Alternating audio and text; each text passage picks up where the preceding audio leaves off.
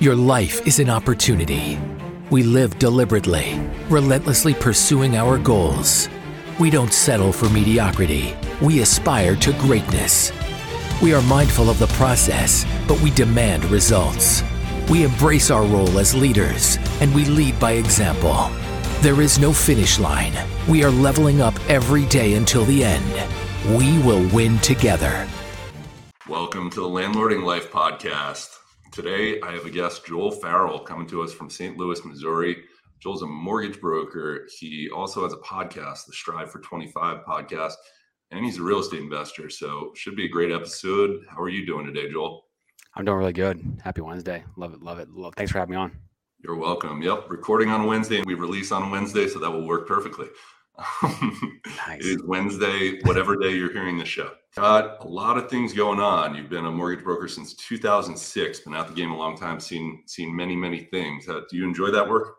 I love it because you get to see and talk to so many different people and all kinds of different walks of life, different stages of their journey in life and business and all that stuff. And, you know, you get to learn a lot, you get to teach a lot, you get to see a lot. So it's never a dull moment. That's for sure.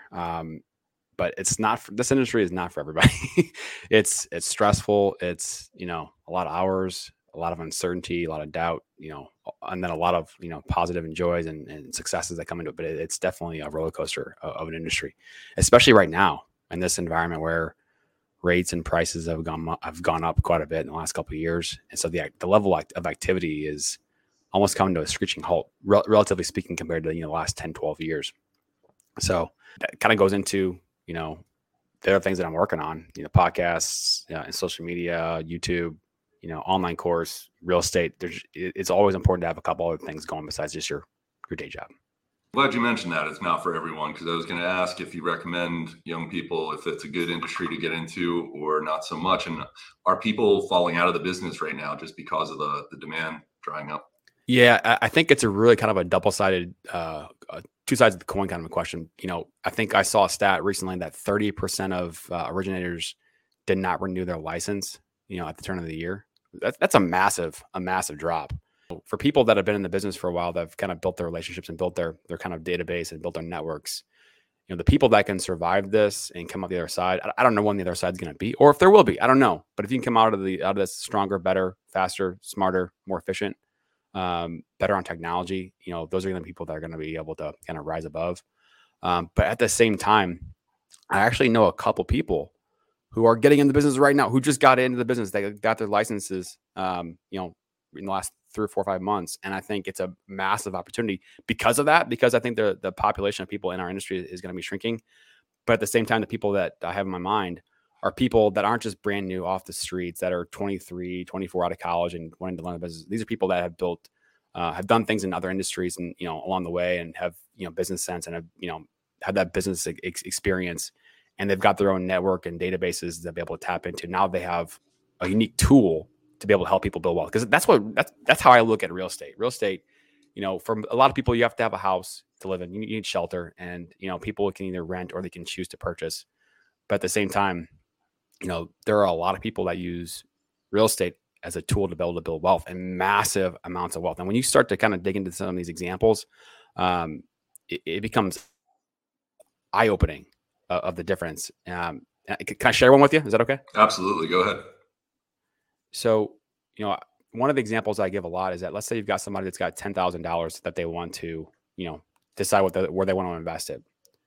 And let's say you get a great return in the stock market. So you put your money in the SPY and you let it ride for a year and you get a great return. I think the historical returns on the stock market is like 10%, give or take.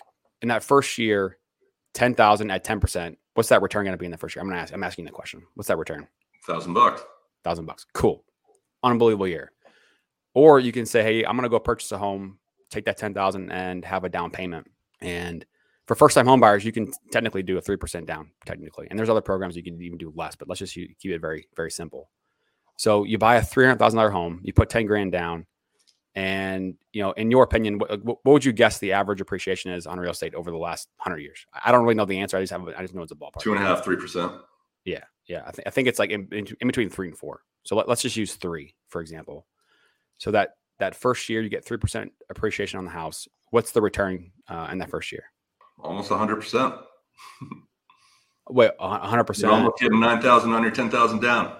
Okay, so let's break that down. So 300,000 times 0.03 is 9,000. So 9,000 return, and you put in 10 grand. So yeah, 9,000 versus 1,000. You're basically taking your return from 1,000 to 9,000. Massive difference. The power of leverage, absolutely. How? What percentage of people are putting 3% down these days? Conventional allows 3% down for first-time home buyers and a couple other programs. FHA allows 3.5%. And I think from just looking at the data that we have, and it's not a lot of data because there aren't many buyers. But right now, I'd say about 40% of people are doing FHA loans right now, which is that 3.5% down option. And there's a big reason for that I can share with you later. But yeah, no, I always tell younger people the most powerful play you can do is to buy a 4-family on owner-occupied financing, live there for a couple of years, and do it again. And that is supercharging returns because you get to do the low down payment game. And I guess 3% is first-time home buyer. I didn't realize that, but because I've been an investor for so long, my financing options are so much tougher. That I look at the people on their owner-occupied loans, and they're beautiful, and they are such an opportunity that you might as well capitalize it, especially if you're in your 20s. It's a great play. It's such an interesting conversation because, I bought my first house in 2009, and it was just such a different environment than where we are today because at that time there was a housing credit that was out for like $8,000 to kind of supercharge people to incentivize to purchase. And we're coming out of, the 08-09 crash, and prices still hadn't really bottomed out. I think home prices bottomed out maybe in 2011 or so. And I bought a condo, and it was new construction, and I was underwater a number of years. And not until probably 2019 did the value actually go above where I purchased it. And that's really a condo thing, not necessarily a housing thing. It was in a good area, and I bought it because I knew that if anything happened to my job, in the mortgage industry, where we're 100% commission, that I knew I could rent it out very, very easily. So that was really important. But here in this environment, there's quote unquote recession talk. There's, inflation, housing prices are still going up. Rates are still, quite high. I mean, we were locking rates in at 3% in December of 2021. And then within 6 months in June, rates hit mid sixes. I mean, just the speed of rates going up was just unprecedented. We haven't seen that stuff since 1981, really. It's shocking that prices really haven't collapsed with that unprecedented spike going. You mentioned a couple things I want to touch on before we keep going. Yeah. I saw a chart this week. I posted it on Instagram, and I'll post it in the show notes. It tracked the growth of rents versus the growth of housing prices. So you see the housing prices really spike in 2005, and rents are just creeping along very steadily. And then 2008, pricing on the housing came off the top, and it was getting closer to rents. And that's actually when I started buying. But the prices did continue to fall till about 2011. But I never sweated it because the rents never really fell. They went sideways, and they creep up. They creep up slowly. So one of the things I do, even if I'm buying a home, like let's say I'm a 26-year-old and buying my first home, even though I'm going to live in it, I'm very conscious of what I could get if I had to rent it, because that's your bailout. That's protecting your bottom side. Like if you lose your job or something and you have to downside your life and you have to move out of that house and maybe get a smaller apartment, what can it rent for? Can it support this mortgage that you're doing? So a very interesting chart. And then if you watch the chart go even further where we're at today, again, home prices have really taken off and rents have lagged, and the gap between the two is pretty wide. So right now is a little tricky to buy. Yeah. I mean, like the average age of a first-time home buyer a couple years back was 27, 28, whatever in that range. And now from the National Association of Realtors, most recent data, it's 36 years old for a first-time home buyer. And, you talk about a first-time home buyer. Let's say you buy your first house at 25, right?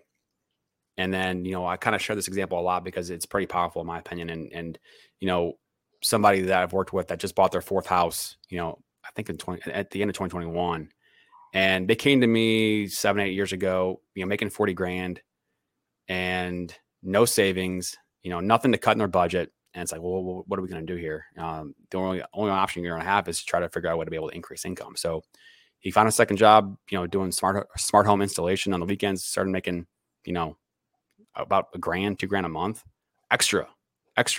So we went from zero savings and strive for 25, just so for listeners out there, the 25 means, hey, somebody can build their life to be able to save 25% of their income.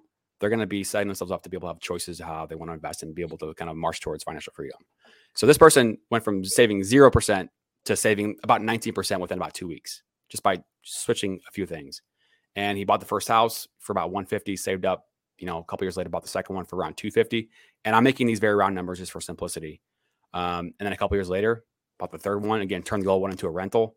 And then this past, fall in 2021, bought that fourth house for around 450. And so he had 4 properties, 3 rentals, and basically put down 5% or less on all these properties.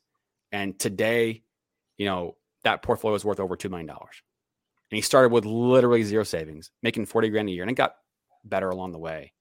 So I use that example because if you get in the game at 25 today, and let's just assume that home prices go up by 3% every single year on average, you're going to have a massive head start on the person that's getting in the game at 36.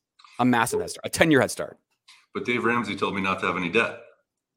That's right. Don't have debt, right? Wait till you're 49 years old to buy a house. It's a phenomenal example. And the first thing I take away from it is people look at housing prices and where we're at now, and they say, the opportunity's gone.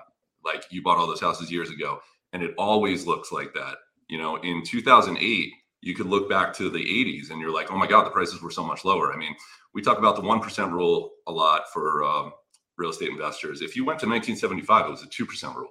Like, margins have compressed, the economy has changed, but your story illustrates there is still opportunity if you hustle. And it's unusual for someone making $40,000 a year to be like, you know what, I'm going to do it. I'm going to get this side job and I'm going to save all of that money, because it's long-term thinking. And most people are short-term thinkers. But the strive for 25, I was going to get into that a little bit. I love that, because 25, it sounds like a huge number, but it's about priorities. If you make it your top priority, long-term goals, I am going to set myself up financially, not next week, but 6 years from now, and you commit to that, you can completely change your life. Taking somebody from where they are today, and trying to help them go to a higher level, whatever that may be. You can only bring a horse to water. You can't make the horse drink water, that kind of analogy. But at the same time, the more that we talk about this stuff, the more we talk about and share examples of people that are doing things creatively, talking about investing. I think the more as a society, we talk about money in general, I think the better off we're going to be, because I think the societal subconscious is go get a job, go to college, get a job, have $100,000 in student debt, work till you're 65, have a 401k and retire. For me, that's not enough. And I think there's a lot of people out there that would agree that they don't want to be reliant, especially the younger generation. They don't want to be reliant on another company to help them reach their goals and dreams. They want to be able to build something for themselves. I just met you recently, but I could tell quickly we're very aligned on our messaging we want to get out there. And, I don't really care so much trying to train the person trying to get from 40 to 50 houses. The message I really want to get out there is the everyday guy. How much 1 or 2 or 3 houses over the course of 25 years during your career, if you can put away a nice investment property, the cash flows, it's going to take care of you better than your actual job. I told the story, I think on the last podcast, about this woman, and this is a story from a while ago. She worked at a company 30 plus years, and she had a pension. Their pensions were more common back in the day, but she bought 1 4-family in her life. And by the time she retired, the 4-family was taking care of her better than the pension did. 35 years of work beside 1 4-family. It's really the power of real estate investing that a lot of people don't get, the everyday person doesn't get. I want to reach the tradesman who's out there and just say, you know what, just buy 1 asset and do that. It's going to take care of you if you pay attention to it. I love that example. To break it down, that's simply a pension that, like, in this environment, a pension is just like worth quote unquote gold, right? To have a company that's going to offer a pension that doesn't exist anymore. 30, 40 years ago, my grandpa, retired from the Union Pacific Railroad and had an amazing pension and stock options and whatever. And that just doesn't exist anymore. One of the stories I tell a lot about is, somebody that I had on my podcast. His name's Mark Oshiro. He's out in Hawaii. He's a firefighter, has a good job. He's got a pension, and something hit him along the way in his, personal journey. His father retired at 60 something, 64, 65. And then within about 6 months, had a stroke and changed his life in terms of how he was able to live, and I think he's doing okay. But for Mark, as a firefighter, have a pension, working 20 something years, like, okay, a pension, like we said, it's an amazing thing. And for him, it's like, I don't want to wait for 65. What if something happens to me before then I'm not going to have my pension? Like, what else can I do? And he, had a friend that was investing in Pittsburgh, Pennsylvania. So from Hawaii, investing, I think 6,000 miles away in Pittsburgh, buying single family houses. And then he got into the game and had a kind of a mentor and scaled up to 14 units in a couple of years. And now he's got an amazing portfolio that's doing well. And he's got this other lane that's allowing him to have that backup plan and building that retirement. And I just love talking about this stuff because it just sounds so simple. Like, buy a house, no big deal. Buy a rental, no big deal. But like when you take time and compounding into the end of the equation, we're talking very powerful stuff. And it's just, I think we need to be talking more about this stuff. Absolutely. Besides the short-term thinking that people fall into, I think there's a problem with people are looking for the sure thing, and they bought the societal thing of, go to college, get a steady job. And that's going to take a long time to break. Even though we've come around a lot to understanding that might not be the right path, people still hold on to it for a while. And the best example I like to give is like annuities. If you buy an annuity, you're looking for someone else to do the work for you, someone else to take the risk for you. You want guaranteed sure thing.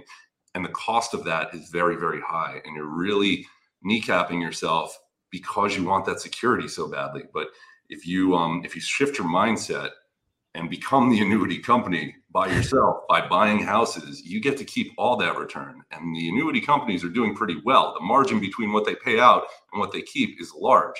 You don't want to give that away. You need to take responsibility for your life and look after your investments like that. And you'll be far, far better off by giving up a little bit of surety. When you talk about real estate and the risks and uncertainties, and I've had some issues on a couple of rental properties with some tenants, and that's just par for the course and whatnot. But when you look at the bigger picture, 10 years, 20 years down the road, there's a lot of other, global things that are going to be coming into play. And, I should be more well-versed on this, before bringing it up, but I know from just a population standpoint, countries like China, countries like Russia are going to have massive population collapses, which is going to change the global, landscape of our economies.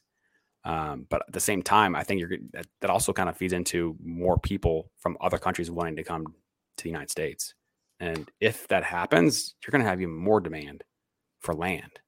It's funny, you hinted at some issues with the rental property, and a lot of people like to cling on to those issues. I mean, I self-manage 90 units currently, and I have an issue every month.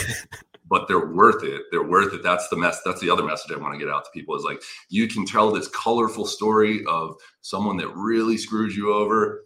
It was worth it. That's the price you pay for outsized returns. What have been some of the issues you have? Anything entertaining? I was self-managing one property, and the rest of my stuff was not self-managed.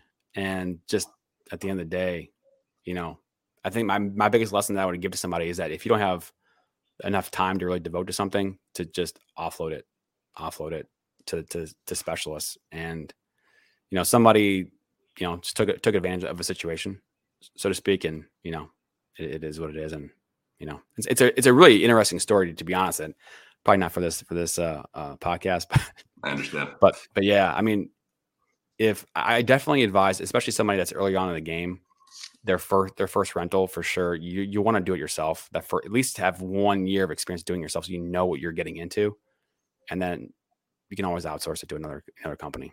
In my opinion, for me, I think it also shows a commitment to it. Like, you're not trying to avoid the hard part. You're going to get your hands dirty and learn the hard part, and then if you outsource it later, you will understand if you have a good property manager because you know what they should be doing and not. Whereas if you never get your hands dirty a little bit, it tells me that you're kind of avoiding the work, and you're also never going to get that deep hands-on knowledge. So I give the same advice. But now that you've outsourced some properties, has the management gone okay? It's going well enough. I mean, you definitely have to manage the manager for sure, and set proper expectations in terms of systems and timing and reporting and data. It's never where you want it to be. It's never perfect, but yeah, at the end of the day, when you talk about the power, and when we talk about the 4 pillars of real estate: cash flow, appreciation, mortgage balance pay down, and then also the tax benefits. I mean, when you start talking about like a cost segregation and accelerated depreciation, if you continue to accumulate, like, that's why some of these politicians that we know, very well, who don't pay taxes, they're in real estate. Real estate is so powerful.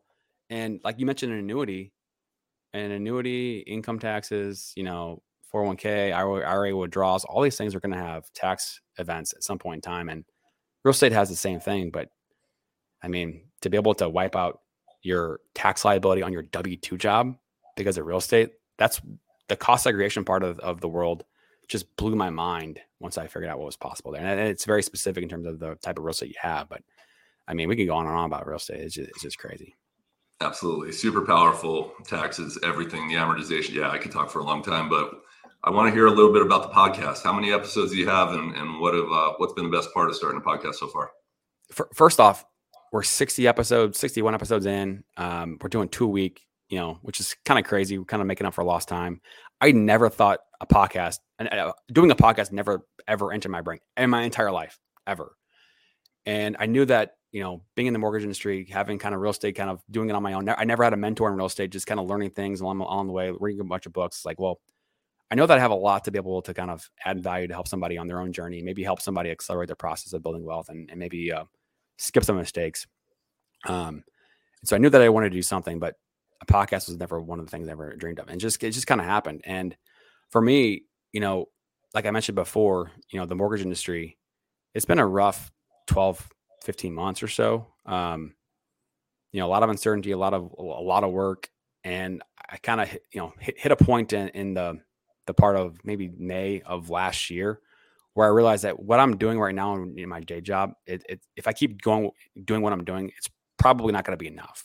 I need to be doing more to be able to really make sure that I can, sustain the business and keep going and come out of this thing, better and stronger. And so, one of the books that I had been reading was Atomic Habits. And, but James Clear talking about the process of building habits and the kind of the biology behind it and all kinds of things that go into it. And so, going through my day, I get up with the kids, get them to school. We have twins that are 3.5. So and they go to 2 different schools with just the things that they need. So, get to work, be done by 5. My wife is a counselor. So she sees clients all day, all the way through 6 o'clock Central Time. So I pick up the kids at 5 and it's daddy time for, 3 hours, get them through, dinner, bath, nighttime, all that stuff. And by 8 o'clock, trying to get them to go to sleep, it's like, okay, the stress and anxiety of I have to go to my computer when this is done and log back in and get some work done to be able to keep things going. And that stress, that anxiety, all that was it was crushing because there were days that I would do it. And then there were days that I wouldn't do it. And I just was so hard on myself because thinking, I got to keep things going. And so that book, I was just in the right moment in my life that, it hit me in a certain way. It's like, he talks about the 2-minute rule. The 2-minute rule meaning, hey, when you want to build a habit, start out small, just do 2 minutes. And building a habit, it takes, continuity, it takes consistency. Because if you go 2 weeks and you stop, I mean, really the way your brain works and the brain works in terms of building the neuron circuits and memories and habits, you got to start over. And whether that's 3 weeks or 4 weeks or whatever. And so he talks about, hey, if you just do 2 minutes, 2 minutes is enough to keep the streak going. So for me, I was like, hey, I'll try it out. And so I turn on a timer for 2 minutes and I did like one thing and I stopped, which is the most foreign thing I could ever think of doing. And I did it a couple times. And then within a week, I was like, okay, I'm rocking. A couple of days I worked an hour. A couple of days I only worked 2 minutes because I felt like shit, pardon my French. But I did the 2 minutes. And within about 3 weeks, I was like looking forward to logging in and getting a couple things done. And some days I worked, till past midnight because I was just on a roll. And taking that pressure off mentally was important. And, just open up a whole new world. And so literally by doing that work and kind of going through that own mental process for me, I started posting on Instagram in July 12th, and I posted one reel every single day and haven't missed one day. So if I'm going to practice what I preach, I have to be doing that in terms of just the social media thing. The podcast started in September, and it's all about this stuff. Like, okay, we've broken the wealth process into three equations: the investment equation, the savings equation, and the results equation. If you want to build wealth, you have to have money to invest, right? And so that's kind of what the savings equation is all about. Income minus your expenses equals your savings. And there's so much content about cutting your costs and expenses and cutting your Starbucks coffee and whatever, and not enough about increasing income. There's so many people out there that are doing things creatively to be able to generate income. And maybe it's $1,000 a month. Maybe it's more. Maybe it's a side hustle. Maybe it's a business. Maybe it's consulting. Maybe it's social media, whatever it is. But there's ways that people are spending their time to be able to generate income. And it's pretty cool to be able to be in that kind of world and seeing it, talking to people. And then obviously the investment equation, You buy an asset, you get a rate of return over time, and that becomes your total return. The results equation is a little bit of a kind of a gray area of what that actually means. This is my take on it. If you want to go from where you are today with, let's just say you have no savings and you want to be able to generate more income to be able to invest, how do you go from where you are today, the person you are today, with the skills you have and the, the subconscious programs that are operating your daily life? How do you go from that to somebody that's going to be doing more? Something has to happen internally to be able to help you do more, do things differently. And so we've kind of broken it down into, hey, your thoughts literally dictate your results. Your thoughts affect how you feel, which affects how you act, and over time become your results. So it starts inside of us. Like literally your thoughts will dictate your results. And so I think when people can realize that you have control over that to a certain point, that's when things get pretty crazy. You absolutely have control over it. You have to acknowledge that and take responsibility for it. There were two words you mentioned, though, that I want to touch on. Like, how is the stress and anxiety today after implementing these habits? It's for sure still there. I don't think it never goes away. That's just how my mission, how my brain works, how I'm just continue trying to level up. But I handle it differently. I handle it in a better way. I control it. I set better expectations with myself internally, and that if I don't get done what I thought I wanted to get done, kind of thing, I have my own routines and ways that I can, deal with that internally. So yeah, it's different. I can relate a lot because we deal with stress and anxiety a lot. I'm very involved in my men's group, the Fraternity of Excellence, and we definitely try to get our financial lives together. But the stress and anxiety is like a really holistic thing that I used to deal with stress and anxiety, and I actually had to move away from some of my money pursuits to fill that void and actually find my inner strength, where it was just a matter of really committing to believing in myself and knowing whatever happens, I'm going to be okay because I can handle it. And habit building is important, but the stress and anxiety is a topic that hits home because I'm dealing with this stuff every day, trying to help guys realize like the stress and anxiety is just a thought pattern. As you said, we control our thoughts, and it's this thought pattern that can really derail people. So it's such an important topic. I'm glad you brought that up. And I think it really is important because, you have people that are in different stages of their journey too. And things evolve. All the things that we're talking about in terms of our thoughts and thought patterns and anxiety and stress, they change as you kind of go down different journeys and then you reach certain goals. Like, let's just take somebody who, is struggling financially and, barely getting by and trying to be able to put money away to be able to have more flexibility to be able to afford groceries, right? Or afford things for their kids versus somebody, I hate to use, somebody like Michael Jordan, which is, by far one of the greatest basketball players of all time. But he won 6 championships, and we talk about the comfort zone a lot. You have successes, you have struggles, and when you're down here struggling, it's easy to work and get back to this equilibrium. But then when you keep going, and sometimes these successes can be just as uncomfortable as these struggles, and we find this natural equilibrium, this natural comfort zone. And then you see people like a Jordan or a Kobe who just have this 10th degree where they have one success and they want it so much more than the next person. They'll put all the work in to keep going. They set these goals, they set these visions. They don't stop till they get there. And they have this different level, this different, range of how they want to, achieve things. And so you have these extremes, right? But then you have all these levels in between of where somebody is in terms of what their goals are and what they want to accomplish. And I just think it's very interesting, how this all stuff fits together in terms of the way we think and act. And getting near the end, and there's a couple questions I wanted to ask you as someone who reviews a lot of credit reports and sees behind the walls of a lot of people's personal finances.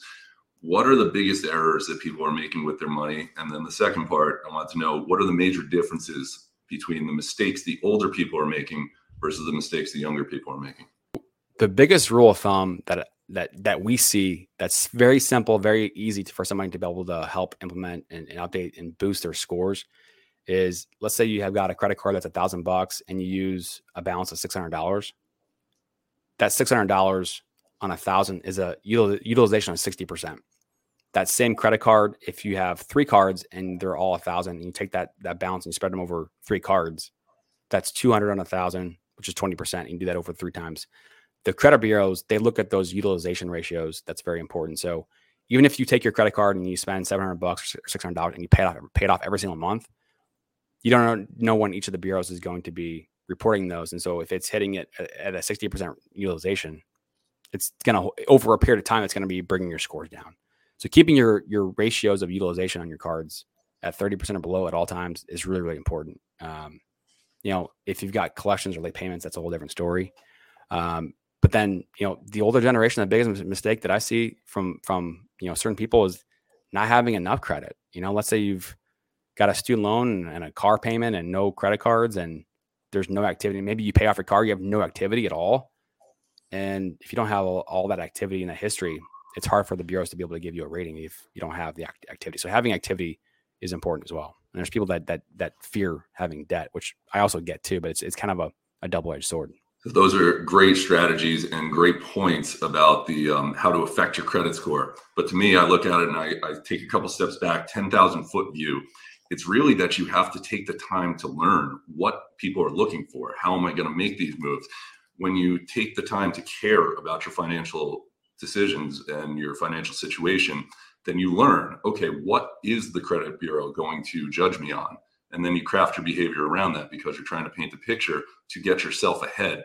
But if you just avoid it and you never really dig into it, then you end up having a bad credit evaluation when you apply for a loan because you weren't even aware of what they're looking at. They're looking at you're using too much credit, where it would have just been a couple of phone calls to increase your available line of credit to have a lower utilization rate. It just comes back to, and they touch on this in The Millionaire Next Door a lot. And they said the millionaires, they pay attention to their money.